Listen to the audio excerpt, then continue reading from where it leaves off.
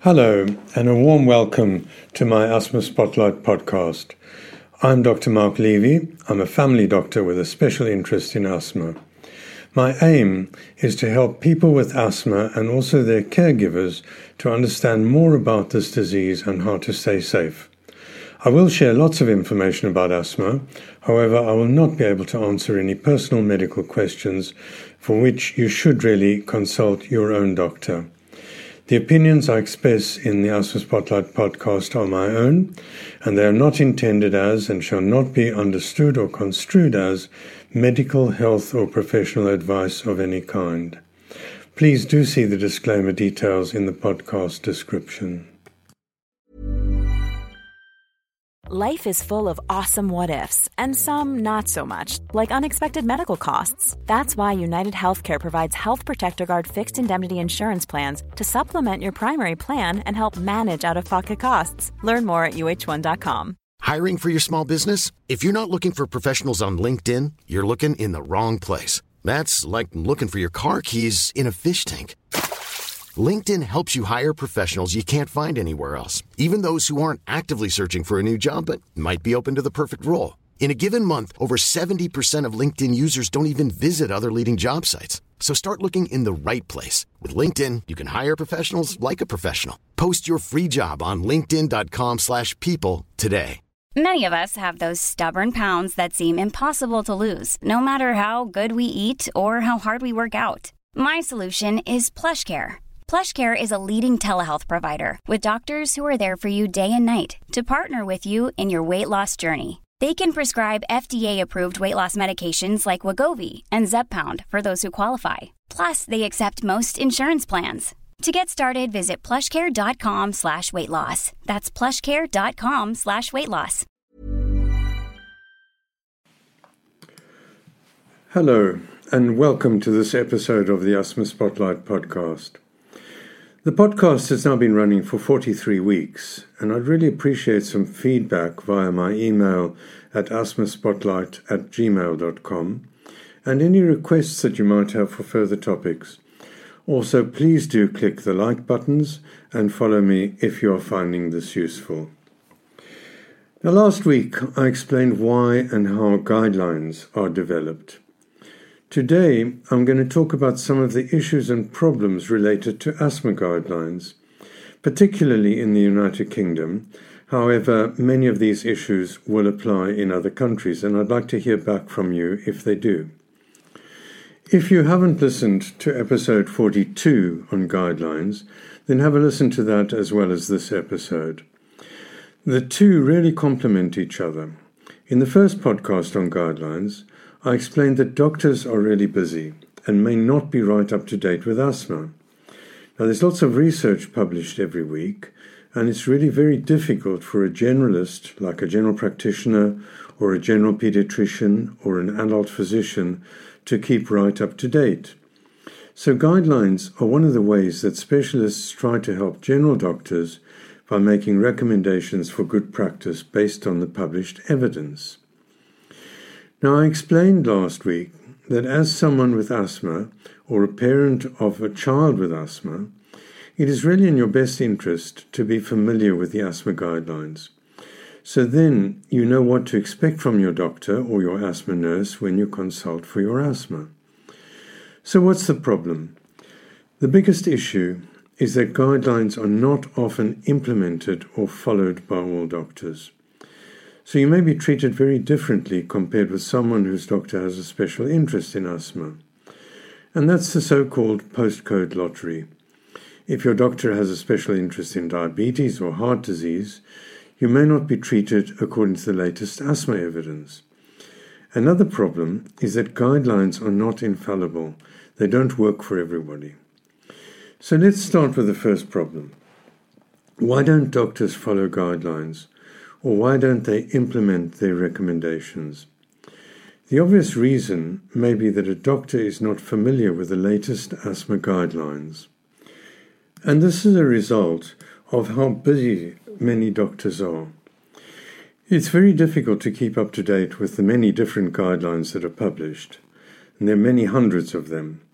Another reason might be that there are different guidelines for the same disease, and a doctor may have read one of these without being aware that there are others. A classic example is in the United Kingdom, where we have two sets of asthma guidelines. The one produced by NICE, that's the National Institute for Clinical Excellence, and the other one is produced by a combination of SIGN and the British Thoracic Society. SIGN is the Scottish Intercollegiate Guideline Network, and these two organisations work together to produce a guideline. The one by NICE is very heavily promoted by managers in the health service, and this is mainly because this one advocates cheaper treatments. However, the NICE asthma guideline does not include guidance on management of acute asthma attacks. So a doctor that's only aware of the NICE guideline or only following the NICE guideline would not be aware of the latest guidance for treating asthma attacks. So that doctor may believe they are following the asthma guidance without being aware that there are gaps in it.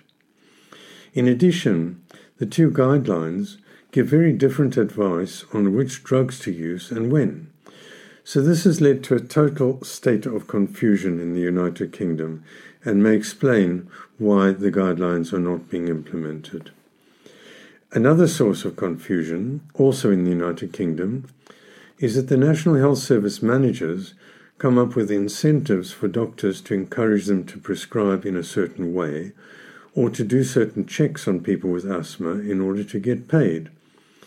And these systems change with each new health minister that comes into power and with each new government. In other countries, doctors' payments are based on certain investigations and checkups that are done for people with asthma. So this clearly influences the way that doctors work. The other problem is that with successive governments, as I've said, and health ministers, the incentives change, so the doctors get really confused trying to follow the instructions each time new payment requirements are implemented.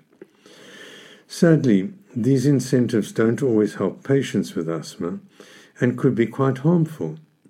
For example, there was a recent United Kingdom incentive for doctors to favour dry powder device inhalers rather than the press and breathe puffers, the types of inhalers that many people are familiar with. Now, the reason for this was to save the planet. Now, while I'm very keen to do whatever is necessary to save the planet, I'm a wildlife photographer and I'm very keen on environmental issues, this scheme was implemented by many doctors in a way that put people at risk. The problem was that everyone is different and everyone's ability to use an inhaler varies. So ideally, a prescription for a new kind of inhaler should be done face-to-face with the person. There should be clear instruction and demonstration on how to use the new inhaler, and the person prescribed the new inhaler should be able to demonstrate that they understand exactly how to use it. Because after all, inhaled drugs will only work if they get into the lungs where they're supposed to work. And if they end up in the back of your throat because you're breathing too fast or you're not breathing in the right speed or that you're not breathing in coordination with the actuation of the device, the drug ends up in the wrong place. Now, sadly, many doctors simply sent a new prescription to patients for a new kind of inhaler without an appointment to teach them how to use that new inhaler. And as a result, there was increased risk for some people that they may have an asthma attack because they couldn't use the new inhaler or because they didn't like the new inhaler.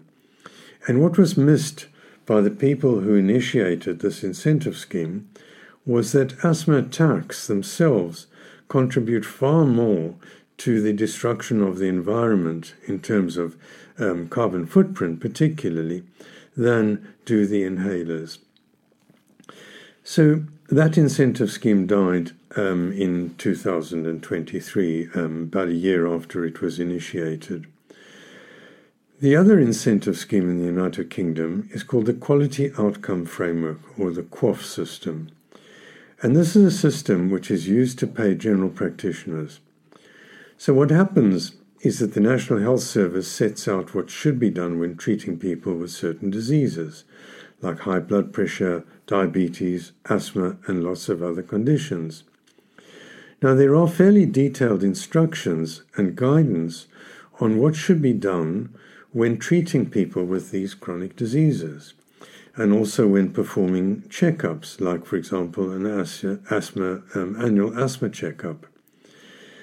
Now, a detailed asthma review should include a check on the diagnosis, so have you really got asthma, a check on your treatment, are you on the right treatment, is your asthma controlled, and have you got any risk factors for future attacks, and if you do, then these should be discussed and your treatment should be optimized or changed to make your asthma control better. And in addition, your inhaler technique should be checked, and you should be checked to see that you can use your inhaler correctly. Furthermore, if you have uncontrolled asthma and you are taking your medication correctly, do you need to be referred to a specialist? Finally, you should be provided with an asthma self-management plan that you've agreed with your doctor or asthma-trained nurse. I'm Sandra, and I'm just the professional your small business was looking for. But you didn't hire me because you didn't use LinkedIn Jobs. LinkedIn has professionals you can't find anywhere else, including those who aren't actively looking for a new job, but might be open to the perfect role, like me. In a given month, over 70% of LinkedIn users don't visit other leading job sites. So if you're not looking on LinkedIn, you'll miss out on great candidates like Sandra. Start hiring professionals like a professional. Post your free job on linkedin.com/people today. Ever catch yourself eating the same flavorless dinner 3 days in a row? Dreaming of something better? Well, HelloFresh is your guilt-free dream come true, baby. It's me, Keke Palmer. Let's wake up those taste buds with hot, juicy pecan-crusted chicken or garlic butter shrimp scampi. Hello Fresh. Stop dreaming of all the delicious possibilities and dig in at HelloFresh.com. Let's get this dinner party started.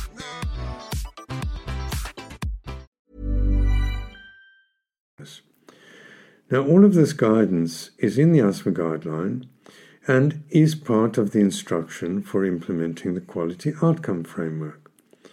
However, the problem here is that the requirements for the quality outcome framework takes precedence and what GPs focus on. Now, these requirements are for records on the GP computer systems to include certain bits of information. And the whole asthma management program is summarized down into 4 or 5 bits of information, including, for example, do you smoke? Have you got an asthma management plan? How well is your asthma controlled? And have you had any attacks in the last year? Now, these are all important questions, but they don't cover all the issues that I mentioned when an asthma check should be done. So many doctors and nurses simply ask the questions that are needed to get that basic information, those 4 or 5 points that are needed for payment, and they don't necessarily do all the things that I mentioned in performing an asthma review. So this system has become very much like a tick box exercise where the payment items are recorded in your notes, and you may not get a thorough asthma review, and you may not get a review along the lines intended by the quality outcome framework or along the lines detailed in the latest asthma guidelines. Now, another reason why guidelines may not be followed, and this applies particularly in the United Kingdom, is that while there are national guidelines, many local variations are developed. The National Health Service, unfortunately, does not deliver a true national service in terms of asthma, and you get lots of local variations of the national guidelines being implemented.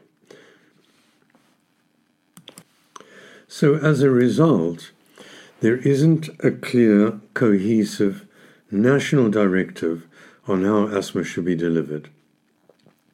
Because the national guidelines are only updated every 3 to 5 years in many countries, including the United Kingdom, and those updates are based only on a small number of key issues. So they might focus, for example, on diagnosis or drug treatment or tests that should be done to make a diagnosis. So these guidelines are not up to date with the latest evidence. So some local areas in the United Kingdom have taken steps to rectify this. So what they've done is they've taken a lead from the annually updated evidence-based GINA International Strategy for Asthma Care. And this is a strategy which has been advocating a major change in the way asthma is treated. Now, there's very good evidence for this change, and it's been adopted by 48 countries, including the United Kingdom. So some forward-thinking local guidelines have been developed particularly in 3 areas. These are Oxfordshire, Buckinghamshire and Dorset, where the concept of as-needed anti-inflammatory reliever treatment, so-called AIR treatment, has been adopted. Have a listen to my interview with Professor Richard Beasley in podcast episode number 34 for an explanation of this kind of treatment approach. In essence, GINA recognized that we had been, for the last 50 years, advocating use of the blue short-acting reliever inhaler for first-choice treatment in people with asthma. Now, this worked very well because it gave patients and people with asthma immediate relief. Unfortunately, there's been quite a lot of research which indicates that if you use too much of the blue inhaler, and particularly if you use it regularly, you are putting yourself at risk of having a severe asthma attack and even dying from the disease. So what the GINA strategy recommended was that we should be delivering relief medication in the same inhaler as a preventer or controller medication, in particular an inhaled corticosteroid. Have a listen to the other podcast, number 34, for an explanation of this kind of treatment, which has, as I say, been adopted by at least 3 areas in the United Kingdom. The other issue regarding guidelines is that they are not infallible and they're not always appropriate for everyone. So, for example, in the National Review of Asthma Deaths, about half the people who died were not treated according to the UK asthma guidelines. However, that means that about half of them were treated according to some parts of the UK guidelines, and yet they still died from their asthma. So what's the problem here? In my view, the basic issue relates to the fact that asthma is just not taken seriously by politicians, healthcare professionals, and people with asthma themselves. Good asthma management is clearly summarized in what I said earlier, and to repeat that, this includes that the diagnosis needs to be confirmed, appropriate treatment to include correct inhaler technique is then started, and you must be taught how to recognize when your asthma goes out of control and what to do when that happens. And your doctor or trained asthma nurse must monitor your asthma to include both current control, i.e. how are you today, and also to identify any modifiable risk factors, for example, like have you had asthma attacks in the previous year, and then to adjust your medication where appropriate. And of course, you as a patient also need to play a role in the management of your asthma by adhering to your doctor's and your asthma nurse's advice. Sadly, both healthcare professionals and people with asthma don't engage with all the different aspects needed for good asthma care. That was what happened with those people who died in the National Review of Asthma Deaths. And this applied both to the healthcare delivered by the healthcare professionals, the doctors and the asthma nurses, and also by people with asthma. Either the diagnosis was not made clearly in many people, medication was problematical for many, especially in a failure by doctors and patients to ensure that appropriate medication was prescribed, collected, and then taken as prescribed, and that only a quarter of those who died had been provided with a personal self-management plan for their asthma that helped to explain how to recognize poor control and when to call for help.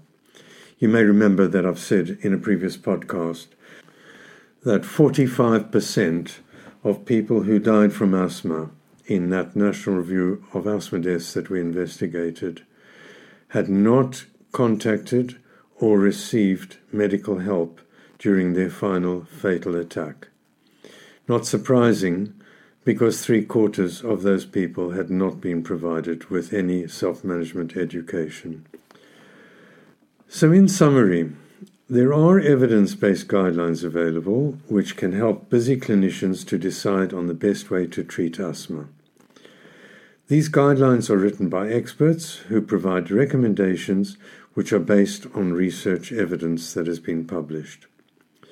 Sadly, due to a number of reasons, asthma guidelines are not followed, particularly in the United Kingdom, and this might be the case in other countries. In my view, this is because asthma is not taken seriously enough by governments, healthcare payers, healthcare professionals, and people with asthma. As I said in the previous podcast on guidelines, if you or your child has asthma, it would help you to be familiar with these guidelines so that you know what to expect from your doctors and asthma-trained nurses. I have put together a list of these on my website at bigcatdoc.com. While the guidelines are not tramlines to be followed rigidly, the key elements of diagnosis, drug treatment, education, and most importantly, recognition of risk and how to deal with attacks are very important and should be included in care plans for people with asthma. Ideally, countries should have their own national guidelines, but if they don't, the most up-to-date guidance is available in the annually revised Global Initiative for Asthma Strategy documents. The organization is known as GINA, and the website and the documents are all available at ginaasthma.org. Thank you for your attention.